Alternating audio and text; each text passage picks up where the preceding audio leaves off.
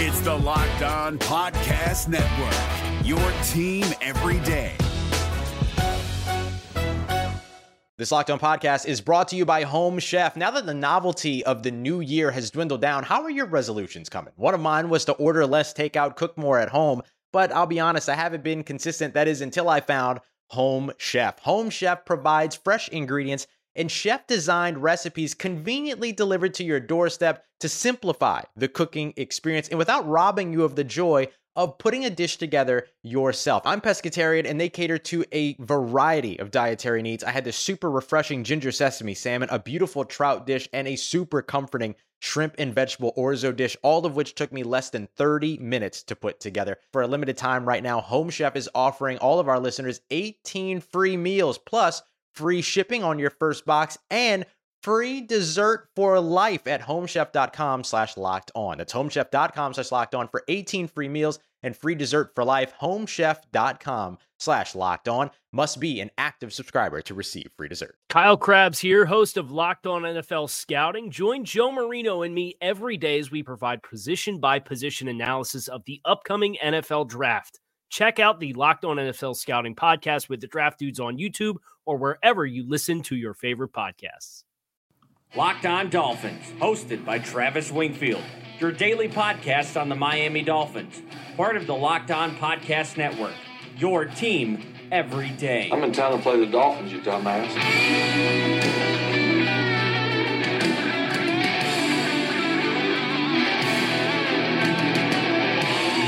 What's up, Dolph fans, and welcome into the Monday, August the 27th edition of the Locked On Dolphins podcast. I am your host, Travis Wingfield, and I'm here to bring you your daily dose of Miami Dolphins football. And on today's show, I am joined by a very special guest to break down the Dolphins preseason in its entirety. How do we feel about the offense going into the regular season? How much are they really holding back on either side of the ball? And do the Dolphins have a budding star at tailback? All of that and much, much more. But first, I kindly invite each and every one of you to please subscribe to the podcast on Apple Podcast or wherever you get your podcast from. Give me a follow on Twitter at Wingfield NFL. Follow the show at Locked On Fins and check out LockedOnDolphins.com, the #1 blog in the Locked On Network. And last but not least, the other Locked On Sports family of podcasts like the Locked On Heat podcast and Locked On NFL podcast for all the local and national coverage of your favorite teams. No news to cover today, so let's go ahead and bring on our guest and get right into the podcast. That's another Miami Dolphins. And I'm joined now by a longtime friend of the show. You can find his work on Bleacher Report, Optimum Scouting, and Fansided. He is, of course, my friend Ian Warton. Ian, what's up, dude? Man, not much. I'm glad that we're pretty much through the preseason, and we just have one more fluff game left with week 4, and I'm excited that we're finally into the action with college football and NFL. I had your name written down on my calendar for a podcast today. We're recording this podcast on Sunday, and I did it about 3 weeks ago, I want to say, and that time just flew by, man. The entire preseason flew by. Here we are. We have one little exhibition game left, and I'm so thrilled to talk football with you and get into the real stuff. And speaking of that preseason, let's go ahead and put a bow on it because the Dolphins did last night, sort of, unless you count that 4th game as an actual contest or whatever you want to call it. And I'm sure you're well aware, Ian, there were plenty of mixed reactions floating around the Twitterverse. And we'll get into some specifics as we go along in this podcast, but I want you to give me your main takeaways from these 3 games collectively and what you saw as culmination of those 3 games. Yeah, I'd say offensively, it was just a much different team. It looks like a fresh team. It looks like the explosiveness has definitely been ramped up. It's more of a modern offense where we're kind of focusing more on an efficiency-based attack. It's just not that it was a bad unit 2 years ago, but all of a sudden it's like almost every play there was a receiver coming open quickly. There were guys making plays with the ball in their hands. They actually, like Julian Edelman, or I'm sorry, not Julian, Danny Amendola.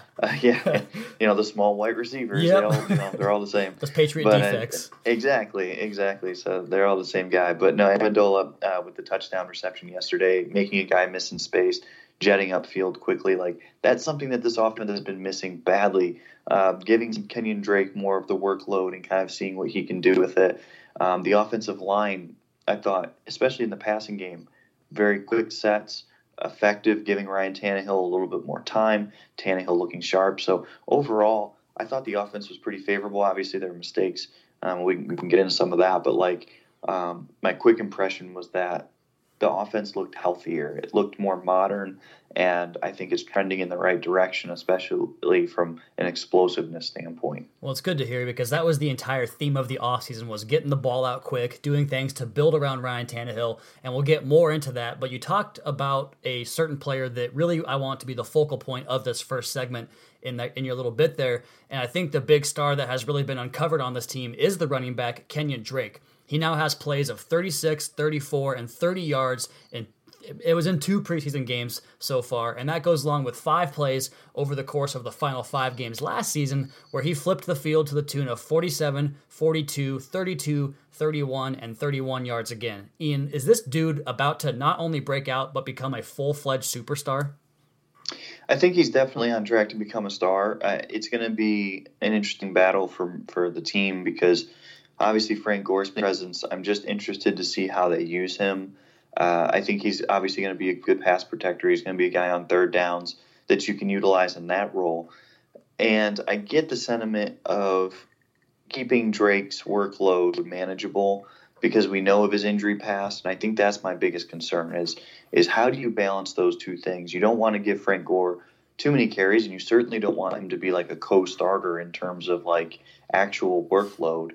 But at the same time, you do need to keep Drake fresh. You do need to keep his body healthy because he really couldn't handle that full workload at Alabama, and he struggled to stay on the field there because of that. So my question for this team this year will be, how do they manage that dynamic? Because if they go too much with Gore, you're losing too much of that explosive ability. We saw it even in that last preseason game, like you mentioned, on the ground, but even as a receiver, he has abilities. He's a mismatch guy. There's no doubt the talent, the athleticism, that has all been honed in to a level I didn't think he'd ever get to. He looks like a much better overall football player than when he came out of Alabama. And, it's a lot of credit to him. And they definitely got a good value with him and a steal. And I think that he needs to be definitely the man in the backfield for the offense. It's just a matter of kind of matching that with Gore so that they don't go overboard and overwork his body. You talked about his play as a receiver, but also in pass protection. This is a guy that has really excelled in all 3 phases of the game, going back to that stretch last year where he really came on like gangbusters, and I saw some more of that in the preseason. He really attacks that edge, that chip responsibility, and goes out and makes it happen himself, so I love seeing that. And you also talk about that management of how they're going to play him and Frank Gore, and I'm very intrigued by that because, like you mentioned, you take him off the field, you get worse, but you keep him out there, he gets banged up, then you get even worse beyond that. And one of the things I noticed was after that big, long run he had to the right side of the formation, the 30-yard play, I believe it was, they gave him another quick toss sweep right after that play in a hurry-up mode, and he came off the field limping a little bit. So you wonder why they would do that and just not take him off the field right then and there. Yeah, and I don't know if that was just kind of like a function of like the written script, like the game script, right. Where like, we're just going to move forward and unless if it's a debilitating injury. But I noticed that too. And it's kind of one of those weird things where it's like, what exactly happened there? Was it just something that the coaches don't catch as, in between plays or maybe he just shrugged off a quick sub or something like that. But I noticed that as well. It was pretty strange to me, and I don't understand why they did it. But like you said, could have been part of the script. And speaking of scripts and predictions, we're going to get some more predictions later on in the episode. But now is a good time to tell you about our old sponsor and a new sponsor once again coming back, and how to get your correct predictions to put a little bit of extra dough in your pocket. And I'm talking, of course, about mybookie.ag. Ian, ever since I started this podcast, people ask me for advice all the time on certain things. And one of the main pieces of advice I get asked about is who I bet on each week at my sports book. And the one thing I always tell people is what's more important than who you're betting on is who you bet with. And that's why I always tell people to go to MyBookie. Trust me, guys, they are your best bet you'll make this entire season. They've been in business for years, have great reviews online, and their mobile site is very easy to use. Lay down some cash and win big today. I would only recommend a service to my listeners that has been good to me, and MyBookie has been great to me. That's why I'm urging you to make your way to MyBookie. You win, they pay. They have in-game live betting betting and the most rewarding player perks in the business. And for you fantasy guys out there, you can even bet the over-under on how many fantasy points a player will score in each game. Join now and MyBookie will match your deposit dollar for dollar. Use promo code LOCKEDONDolphins to activate that offer. Visit MyBookie online today. That's MyBookie. And don't forget to use promo code LOCKEDONDolphins when creating your account to claim the bonus. You play, you win, you get paid at MyBookie. Is your team eliminated from the playoffs and in need of reinforcements? Maybe it's time for a rebuild, or maybe they're just a player or two away from taking home the Lombardi Trophy. Either way, join Keith Sanchez and Damian Parson for Mock Draft Monday on the Locked On NFL Draft Podcast. They'll tell you which college football stars your team will be taking in the 2024 NFL Draft. Check out Mock Draft Monday on the Locked On NFL Draft Podcast, part of the Locked On Podcast Network, your team every day. Is your team eliminated from the playoffs and in need of reinforcements? Maybe it's time for a rebuild, or maybe they're just a player or two away from taking home the Lombardi Trophy. Either way, join Keith Sanchez and Damian Parson for Mock Draft Monday on the Locked On NFL Draft Podcast. They'll tell you which college football stars your team will be taking in the 2024 NFL Draft. Check out Mock Draft Monday on the Locked On NFL Draft Podcast, part of the Locked On Podcast Network, your team every day. Rolling into our second segment here with Ian Warton. He is at NFL Film Study on Twitter. And Ian, I think a lot of people will be surprised to learn that we didn't lead the podcast off with this topic, but we're going to talk about it now in segment number 2, talking, of course, about number 17, the quarterback, Ryan Tannehill. He ends the preseason with a passer rating of 99.0. That's 14th best out of 56 total quarterbacks and 7th best among quarterbacks that threw the ball 30-plus times. What have you seen from Tannehill to either worry you or encourage you, and do you feel like he's all the way back from that knee injury, both mentally and physically? Yeah, it's been a good preseason for him. I think the biggest takeaway out of the fact that he does look healthy, and I do think that he looks close to 100%, especially on the move, on rollouts, quick things like that, is his accuracy's been very strong. You know, there's only been a couple plays, I think, where you can point to say, yeah, I'd probably like to have that ball back. But you're going to have those every once in a while anyways. Every quarterback's going to miss some throws. I think the unit as a whole has kind of faltered more at times than he has. The botched snaps the other night, that's definitely something that needs to be addressed, but I don't really know that that's on one player, one individual, precisely. And that's something that gets cleaned up before the regular season 9 times out of 10. So overall, though, that ball's coming out quick. He looks very comfortable getting that ball out quickly, making those quick decisions. We saw the deep ball to Kenyon Drake. That was obviously very nice, so it's great placement on that. So I don't really have any concerns about him at this point. I think that his recovery has been clear. If he was hobbled at all, especially getting outside the pocket, then I'd be really concerned. And that was one of my concerns entering this year is what do you have if he's not exactly what he was prior to the injury? But he looks like a good fit for what they've built.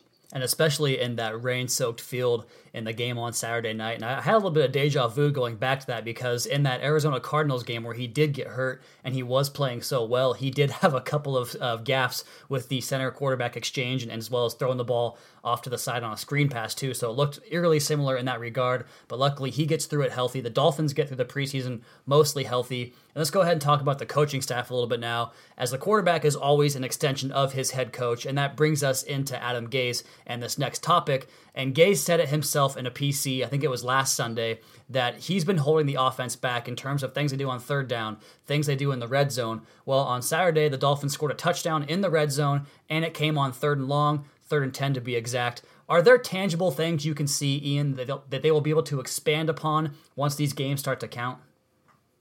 Yeah, I think one of the bigger adjustments, and this team's first quarter struggles have been around since Joe Philbin's era. So I don't know that it's something inherent to Gase and the fact that he's a young head coach and he's someone that's, trying to work through his own his limitations and where he's kind of struggling at. But that's definitely got to be a top priority for him this year, is to figure out exactly what they're doing in that first quarter that's not working. I would like to see them be a little bit more aggressive on first down. I think there's a tendency in the NFL to just run the ball on first down, or just take a quick screen or something to get a couple yards and then you move on to the next play. But the reality is that it starts to pigeonhole you into certain situations onto the next play, and those next plays kind of build up, and then all of a sudden it's 3rd and 6 or 3rd and 16 because you got a sack or a botched snap or a penalty. And so I think on first down they should just be more aggressive, run more intermediate route combos, and yeah, you do run more risk by doing that. But you definitely want to start getting into that 2nd and short type of situation, because the 2nd and short situation is really that perfect situation. If you're not going to get a first down, then you can go deep. You can continue to capitalize off of that action that you just tried to run, play action deep. You can sell the run a little bit, and then you come back on 3rd down. If you don't hit on a play action pass deep, boom, then you have a little bit more opportunities on that 3rd and short. So I think that's going to be probably an area where he needs to be a little bit less cute and probably a little bit more functional. The data definitely supports being aggressive on first down, and I think that's probably my number one thing for them is to start thinking a little bit more outside the box early in downs, so that you're not trying to play catch up late in downs. And I think they actually did make strides in that department in this preseason, because the first 2 games, the very first play of the preseason was a play action rollout, 12 personnel, one of Tannehill's bread and butter plays, converts it for a first down. And then I believe game 2 was another quick ball out of his hands where they gained 7 or 8 yards once again. And then on Saturday, they tried to run the screen pass to Kenyon Drake, a little swing route, and Tannehill drops the football. So maybe they're showing signs towards going towards that. And you mentioned the slow starts, Ian, and it's a big concern that I have, because the way this team is built, and we're going to get to this on tomorrow's podcast, the way this team is built, they need to have leads. And one of my biggest points of contention this entire offseason has been the Dolphins' overuse of the first-team offense and the fact that they have lined up almost the exact same lineup since April. I look around the league and I see other teams are barely playing any of their guys, and because of that, you have these September games in the NFL where the preseason almost looks like the regular season because teams are trying to find this identity. So the Dolphins have all these reps, all this work with the first team. Does that give the Dolphins somewhat of an advantage in these early September games? It theoretically does. I think a little bit the lack of uncertainty is definitely a welcome sign, I think, to this unit, because they've had so many guys moving in and out of the lineup over the last couple of years, not only to injuries, but just also talent issues as well, and kind of changing over to the youth movement. So overall, I mean, I would think it is. I mean, this isn't like they need to really adjust to each other too much. They know their positions, they know their roles, and especially along that offensive line, this should be a benefit to them, especially to bring back guys who are now multi-year starters. It's good to hear positivity out of you, Ian, and very good stuff from you as always. We are going to get to the wideouts and the big uglies after this word in the Locked On Dolphins podcast at Wingfield NFL, at Locked On Fins, and Ian is at NFL Film Study. Is your team eliminated from the playoffs and in need of reinforcements? Maybe it's time for a rebuild, or maybe they're just a player or 2 away from taking home the Lombardi Trophy. Either way, join Keith Sanchez and Damian Parson for Mock Draft Monday on the Locked On NFL Draft Podcast. They'll tell you which college football stars your team will be taking in the 2024 NFL Draft. Check out Mock Draft Monday on the Locked On NFL Draft Podcast, part of the Locked On Podcast Network, your team every day. Is your team eliminated from the playoffs and in need of reinforcements? Maybe it's time for a rebuild, or maybe they're just a player or 2 away from taking home the Lombardi Trophy. Either way, join Keith Sanchez and Damian Parson for Mock Draft Monday on the Locked On NFL Draft Podcast. They'll tell you which college football stars your team will be taking in the 2024 NFL Draft. Check out Mock Draft Monday on the Locked On NFL Draft Podcast, part of the Locked On Podcast Network, your team every day. All right, we've covered the quarterbacks, the running backs, a little bit of the offensive scheming. Now it's time to talk about the offensive line. And the pass protection this preseason, Ian, has been up and down at times. I think Jesse Davis has probably been the weak point so far in that regard. What are your early returns on how this group is playing with Josh Sitton and Dan Kilgore coming over, being the new guys? And let's face it, a group that was really sculpted in a way to bring the most out of Ryan Tannehill.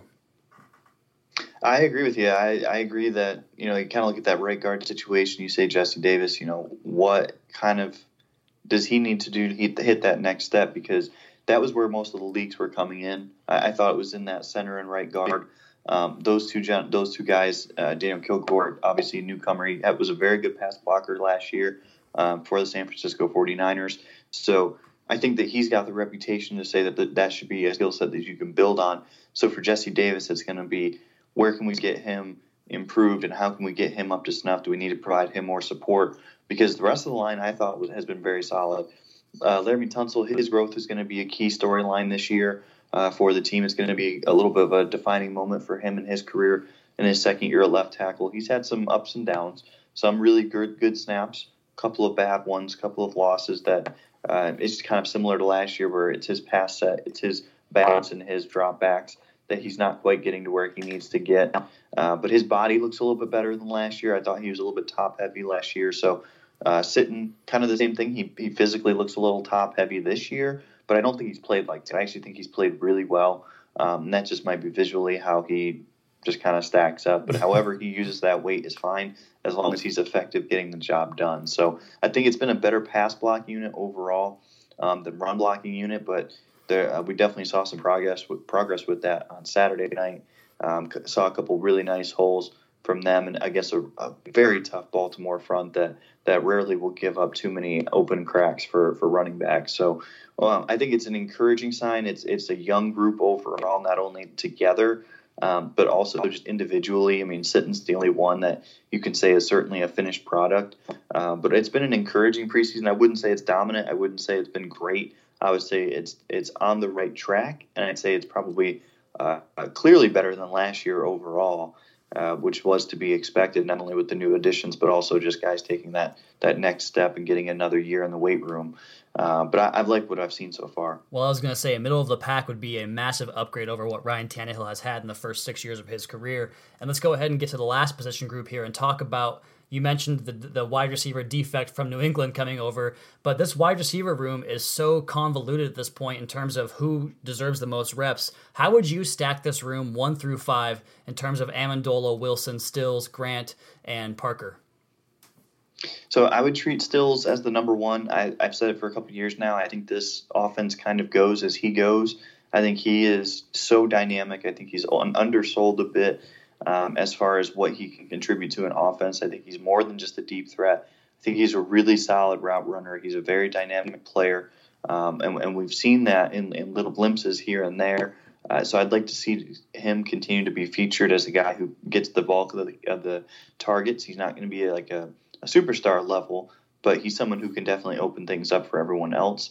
And there it kind of gets muddied. I mean, I love what we've seen from Danny Amendola. I think he's really been a nice addition. He's probably outperformed a lot of people's expectations. Like we think about New England receivers, we think they're all scheme, we think they're all Tom Brady, but he's proving so far that is definitely not the case. He has a skill set that is very valuable to an offense. So I'd probably go Stills 1, Amendola 2, Wilson 3. I like Wilson's speed. I love what he brings. He's kind of similar to Amendola in the sense that he just creates that separation so quickly, and he is a disaster storm basically for defenders to try to tackle one-on-one if they're not properly aligned to take him down. So I'd like to see him get those opportunities. Jakeem Grant, I think he's a valuable player too, but I think we're probably going to see Devontae Parker given an opportunity over him just because of the body differences between all of these guys. You do need a bigger target. You do need someone who can go up and get those jump balls. You need someone who can try to make those explosive plays up in the air. Parker deserves a shot. I mean, admittedly, I'm pretty low on him at this point. I think a lot of folks are starting to see those concerns, starting to see that lack of development in him, and it's frustrating because we know he can be really good if he could just put it all together. I think he's going to be a guy who his best case scenario is probably very high this season, but his worst case is probably that he just falls out of this rotation. So I don't know if there's a more volatile receiver in this group. He very well could end up number 2 on this team in targets, and it wouldn't shock me. And I don't know that I wouldn't say it's a bad thing necessarily. It's just I feel comfortable right now going Stills, Amendola, and Wilson as more reliable targets. It doesn't mean necessarily they'll get the most targets, but I like those guys right now from a talent perspective. Then I would go Parker, and then I would say Grant. But 1 through 5, I mean, that is a heck of a team. Like that is a much stronger receiving core, I think, than we've seen in the past. Jarvis Landry's a very good player. It's nothing against him, but you look at the dynamicism that this has compared to what they had last year, where they needed Parker to be the number 2 guy. And then we all knew that Jarvis was going to get 350 targets just because he always gets it somehow. It wasn't healthy. It wasn't a healthy receiver room. This looks like a group that can be spread around and kind of fit into these little roles here and there, and they can all excel in those opportunities. And real quick, do you think that if Parker does go by the wayside, Mike Gesicki could kind of be a guy that replaces his production in terms of that big body? Well, I think he's going to have to be that guy either way. Yeah. I think even if it hits his ceiling, you're still going to need Gesicki to be that guy. It's a lot of pressure to put on him, and it may not be this year. Maybe it's in this year or next year. But Gesicki needs to be very good, and part of that is because of his talent. He needs to hit that talent for not only himself but also for the team to really hit that next level, because we've never seen a tight end like him with Ryan Tannehill, and I'm excited to see that. But if they both hit and they're both those high upside type of players, then we're going to be having a little bit of a different discussion, I think, about the upside of this offense in a good way. But either way, it's just there's going to be pressure on him because he is so special of an athlete. As always, fantastic stuff from Ian Warton and a lot of optimism on the offense. We'll see if he feels the same way about the defense. We're going to do another podcast here for you guys tomorrow on Tuesday. Once again, Ian Warton's work can be found at Bleacher Report, Fansided, and Optimum Scouting. He is at NFL Film Study on Twitter. Ian, what do you say we do another podcast here? Sounds good, man. All right, very good, very good. You guys will hear from us again tomorrow talking about the defense, but as for this edition of the Locked On Dolphins podcast, that is going to do it for us here. You guys, please be sure to subscribe to the podcast on Apple Podcasts. Leave us a rating, leave us a review. Check out the other Locked On Sports family of podcasts for all your local and national coverage of your favorite teams. Give me a follow on Twitter at Wingfield NFL. Follow the show at Locked On Fins and keep up to date on our daily Dolphins blog at LockedOnDolphins.com. You guys have a great rest of your Monday. We'll talk to you again tomorrow for another edition of Locked On Dolphins podcast with Ian Warton, your daily dose for Miami Dolphins football.